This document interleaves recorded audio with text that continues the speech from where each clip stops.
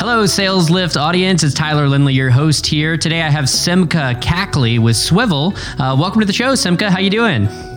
Good, Tyler. Thanks for having me. Yeah, thanks for coming on. We really appreciate it. I'd love to dive in, and if you could tell the audience a little bit about what you do and what Swivel is. Sure. So Swivel was created about 2 years ago, and we help small and medium businesses, 10 million to 200 million in annual revenue, who are B2B. We help them move from brute force growth to scalable growth. So we help them with building that recipe. Awesome. What do you mean by brute force growth? I'm interested in what does that term mean?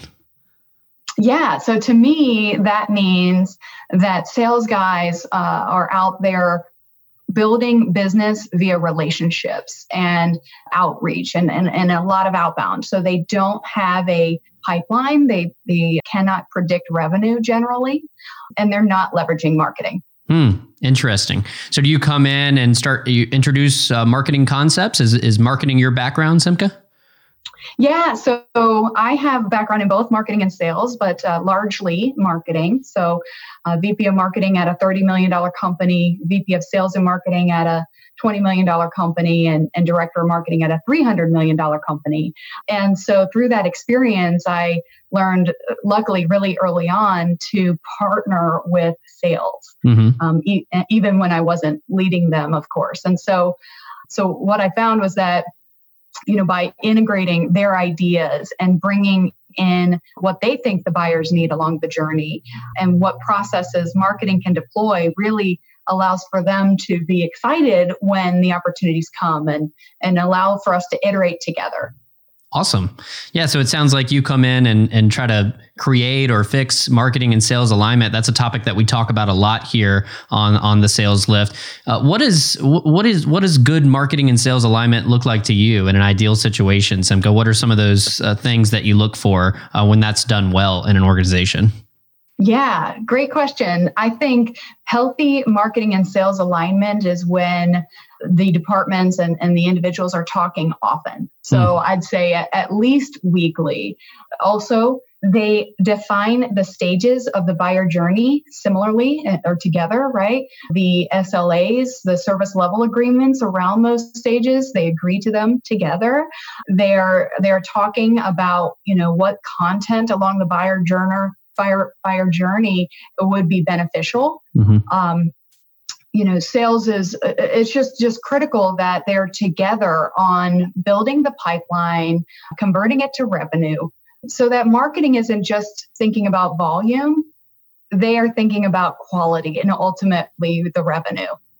Interesting. Do you find when you go into most of these organizations that you work with, do they already have some of those SLAs in place? And if you can kind of define, what does that SLA mean? What does that look like typically? Yeah, well, the companies I'm working with, there's perhaps one marketing person and a lot of salespeople. And so, they're doing brute force growth, which means their marketer really is helping with support materials, with maybe proposal templates, slick sheets, that type of thing, right? And maybe some air cover on social media and email marketing.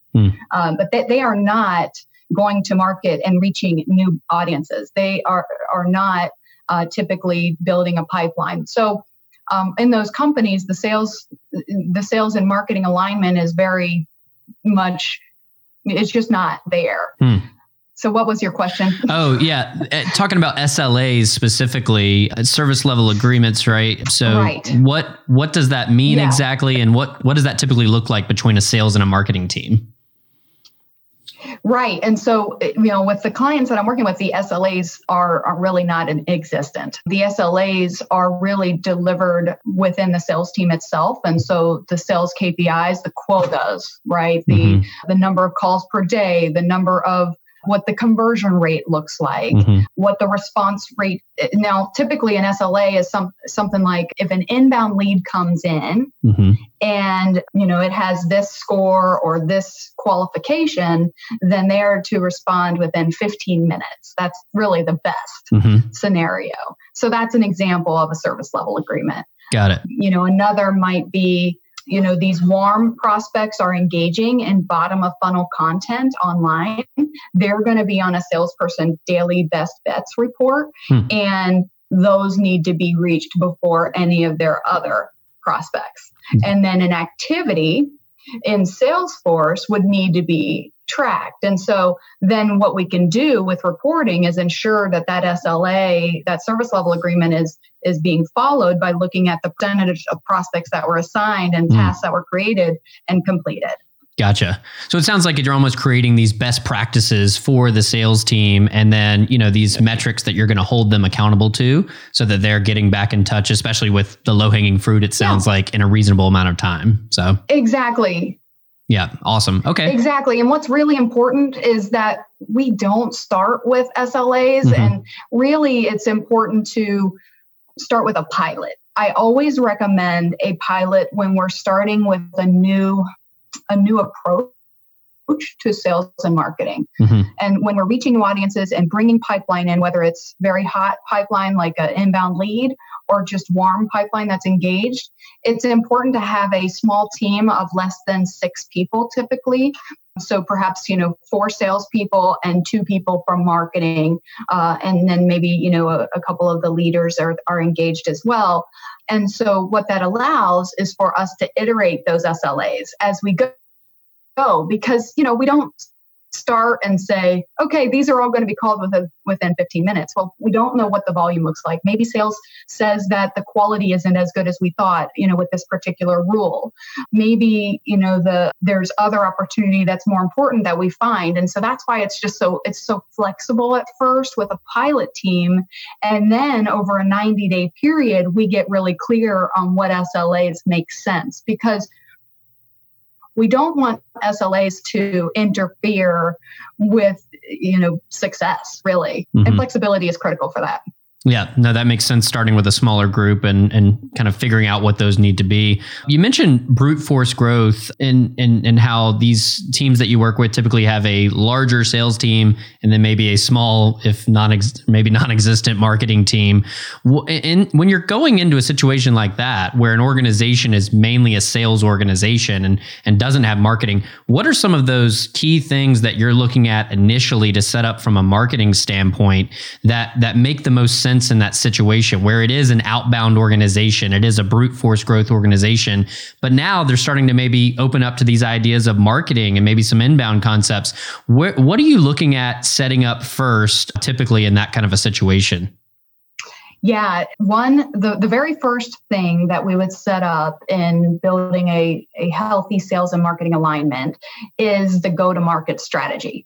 So what are the ideal prospects? So the ideal customer profile. What is the positioning in the market? What are the competitors? What's the differentiation, essentially the value proposition that is unique? And so within the targeting specifically, I always recommend hyper specialization with the initial kickoff of sales and marketing. So for example, a company might be targeting 6 different niches, but I would recommend that we go after one of those niches in the pilot stage in order to improve relevance of our messaging, to really test that market and get the best opportunity to win. And then we replicate that recipe that we create together across the other 5 niches.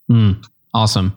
Do you find that some of those folks, if they have, like you said, 3, 5, 10 niches that they might target, do they struggle to say, okay, we're just going to focus on one? Because I know sometimes that can be a common struggle if you have, all this opportunity here, but no, we're just going to focus on this piece. Is that a tough sell sometimes internally to that organization?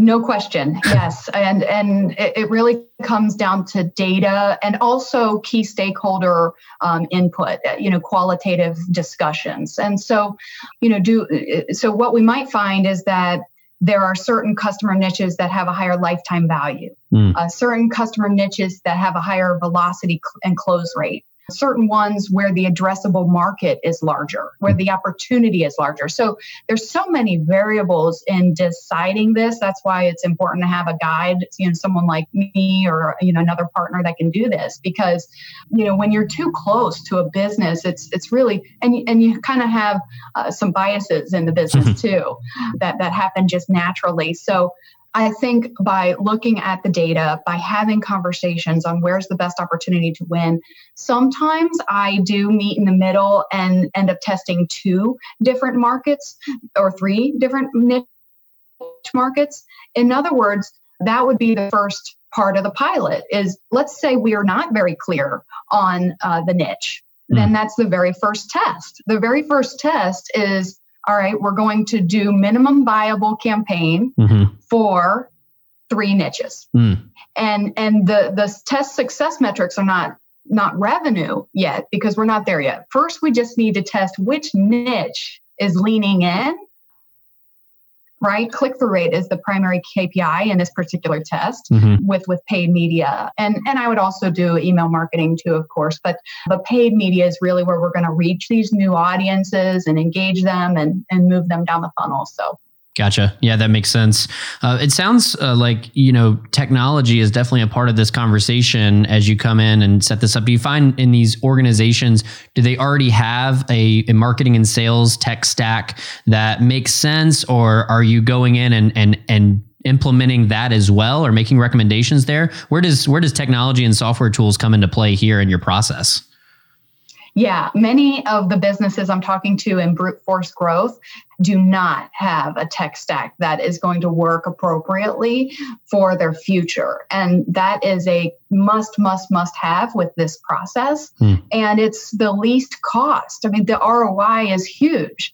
So there's no question that I would deploy a marketing automation platform, integrate it with their CRM, make sure that we fully understand the buyer stages and map those appropriately in the marketing automation, leverage the visitor tracking to retarget people based on their engagement. The website is the hub. The website will have all kinds of content, and we want to monitor what people are interacting with. Marketing automation is the answer for that. Without that, you go in and reach people blindly. Right. Do you find that the frontline sales reps that you're working with, obviously it sounds like you're working with the leadership and the executive level teams that are key stakeholders in this process. What about the frontline sales reps? As you come in and you start, talking about marketing and bringing in marketing automation and doing these concepts that to a brute force growth company is probably foreign and it may sound scary. How do you get this message to resonate with the frontline sales rep? Because at the end of the day, they're the ones that are going to need to be utilizing these tools and systems and processes that you set up. What is the selling point there to get them to buy in? Yes. Well, I really don't sell to them. In other words, what I mean is that they are really part of the pilot team. So the initial core team that we put together, we would choose 3 to 4 individual contributors. And you want to be careful in who you choose. You want people who are really super open and flexible to new ways of doing it, to iterating as we go, to just figuring this out as we go, and are not afraid of change, and then are fairly high performers. But you also don't want to alienate those that are less performing, so to speak. And you definitely want to understand when we scale this pilot, we want to have a representative set of sales reps who basically represent the broader sales organization, so that when we scale this, we have confidence that we can scale it. So there's a little bit of that, but I always choose multiple individual contributors to be a part of the process. And I'm like, when I don't start with tech, I don't that's like a how, but that's not. They don't have to be worried about that, and so I never find that they are actually. What we talk about is how can we drive you, Mr. Sales Rep, more leads, more data, so that when you're reaching people, that they're more likely to respond. Scripts that will allow you to open up the conversation with something of relevance based on what they've interacted with online. They are so excited. They are so excited. And then what happens is those 2 to 3 guys are girls are then telling, the rest of the organization when we go to scale that this works, this increased my money. Like I'm making more money because of this at the end of the day. Right. And that's my goal. And during the pilot, it's going to take time. That's why these guys, like we're in this together and we don't know the recipe for your organization. I can tell you the recipe to start with and that we go with. We need market validation. We need, sales and marketing to be talking so that we can iterate this together. Right. That makes sense. Yeah, definitely. So we've been talking about sales enablement without kind of saying the word directly, but I'd love to hear your thoughts on what does sales enablement kind of mean to you, Simcha? Yeah. So I like to reference serious decisions definition. And there are so many definitions out there. There's like example, HighSpot is a content marketing organization, and they a lot of companies consider sales enablement to be just content management. And then Serious Decisions says in B2B sales environments, the tenure of the sales reps are lower. So that's really the crux of all this. Bridge reported that 35% of salespeople turnover in B2B environments. And it's because they are not being set up to succeed in today's modern buyer landscape. So Serious Decisions definition is the goal of sales enablement is to ensure reps possess the skills, knowledge, assets, and process expertise to maximize every buyer interaction. Right. But I would make a recommendation on changing that definition. So what would be your recommendation? Instead of just maximizing every buyer interaction, we need to prioritize and then maximize every buyer interaction. It's such a critical difference because organizations think that we just need to enable who they're already talking to, maximize those conversations. And sure, we can do that. We can increase close rate. We can increase velocity through the right scripts, the right content toolkit. But there's more we can do on the front end of that, right? Who are we reaching? Are we reaching those ideal customer profiles that have a high propensity to close and become high margin and become high lifetime value? That's the go-to-market part. Then now, once leads are in the funnel, which ones are bottom of funnel and which ones are engaging with content top of funnel? Well, let's not reach. So you cannot score top of funnel content equal to bottom of funnel content. Right. And so many companies in their marketing automation platforms say, well, regardless of what they engage with, if they engage with a blog, I'm giving 50 points. I'm making this up. But it matters what the topic is. So if the blog is about top 5 things to consider before sales enablement training versus top 5 trends in sales enablement in 2020, that's different because the first one is I'm considering sales enablement training for my business and I need to know 5 things to think about before going forward. I'm more bottom of funnel, right? I'm more in market than just looking at some trends. Right. Yeah, no, that definitely makes sense. I love the term, how you say prioritize and then maximize, because I think for a lot of the organizations like you're talking about, you need to come in and set that maybe go-to-market strategy, or at least refine it, work on a few of those niches, work on that prioritization, then we can maximize. So, but yeah, I love that. And I think serious definition otherwise is a great one in talking about the skills and knowledge. One thing you mentioned there, Simcha, is you talk about how sales enablement is not just content. What did you mean by that? And where do you think content does come into play with sales enablement? But how is that a limiting definition for it? Yeah, so I think there are 6 components of sales enablement. The first is inbound leads, of course. So driving people who raise their hand and say, I am interested in talking with sales. Yep. That's obvious. But most companies start there and stop there. The second component of sales enablement is prioritizing outbound. So how we do that is with daily best bets reports on people who are engaging with suggested scripts based on what they're engaging with, And again, those people are bottom of funnel based on what they're engaging with. Yep. The third component of sales enablement is content. So as people are in the funnel, salespeople can provide content as a nurture. Here's another piece on sales enablement training that you might consider. Here's another piece on X that just kind of advances the credibility and trust and helps the buyer with their buyer journey. That's what's so important. And then you could use tools that help organize that content so that you have the right piece at the right time for the sales rep. The fourth is sales. Oh gosh, I'm sorry, I forgot. Hold on. You're good. The fourth for me, yeah. So the fourth is scaling personalized buyer interactions.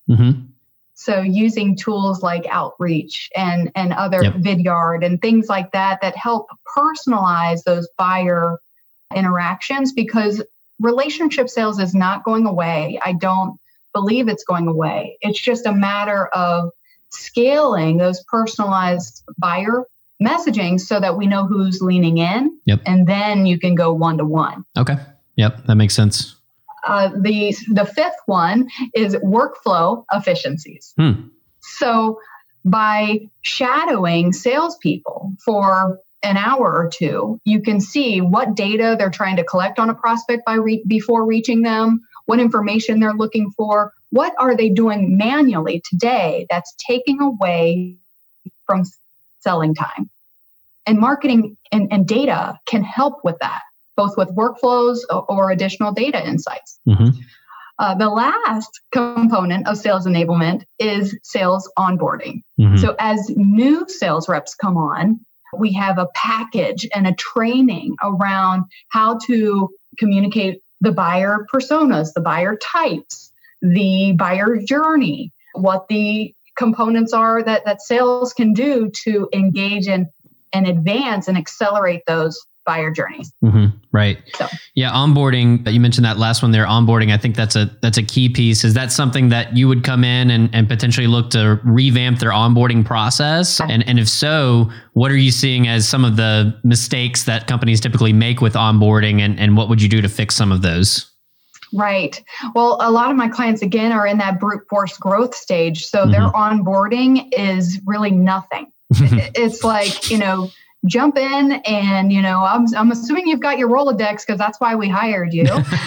So go after them. Right. Yeah. And they might have a PowerPoint template and that's it. It's like, oh my gosh. Wow.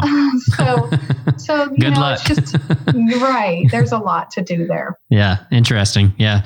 Well, I really enjoyed the conversation up to this point. I'm going to go ahead and take us to our lightning round, Simcha. A couple of questions that I like to ask everyone. So what book would you recommend to our audience and why? Yeah. So I thought about this one, Buyer Personas. Okay. Buyer Personas is by Adele Ravella, and it has the templates around buyer personas that activate them beyond the personas that you would typically see by marketing agencies. Awesome. Okay, so, cool. I'll expand on that. So, for example, companies will say, "Oh, your persona is you're an avid adventurer, 25 to 55 years old, and we're just going to call you Tom, Mr. Adventurer." And that has nothing to do with his buying process. That has nothing to do with who influences him, what decision drivers he has, how he goes through that purchase process. So that's really what Buyer Personas is all about. Yeah, awesome. And we'll link to that in the show notes if anybody wants to pick up that book. It sounds like a great read. What is your favorite home-cooked meal made by you or someone in your family? Well, it has to be my husband because he's an amazing cook, and that would be his crab cakes. They are so good. Awesome. I just love them. Yeah. Awesome. Any special sauces or anything special in the recipe, or? I can't tell you. I'd have to kill you. Trade secrets. So love it. What software tool or app could you not live without? Yeah, it's a marketing automation platform, any of them. So the marketing automation platforms, HubSpot in particular, again, like you can't do any growth recipe without it. Awesome. Great. If you could go back in time 10 years and give yourself one piece of advice, what would it be? Yes, I love this question. I would pick my battles. So there's a lot of energy that I have, and there were probably times that I pushed too hard for new ideas, and just kind of pick your battles, and you kind of figure that out over time. But. Yeah. That's awesome. That's great advice. And how can my listeners find you online, Simcha? What would be the best place for them to reach you? Yeah. So Simcha at swivelteam.com or www.swivelteam.com. Okay.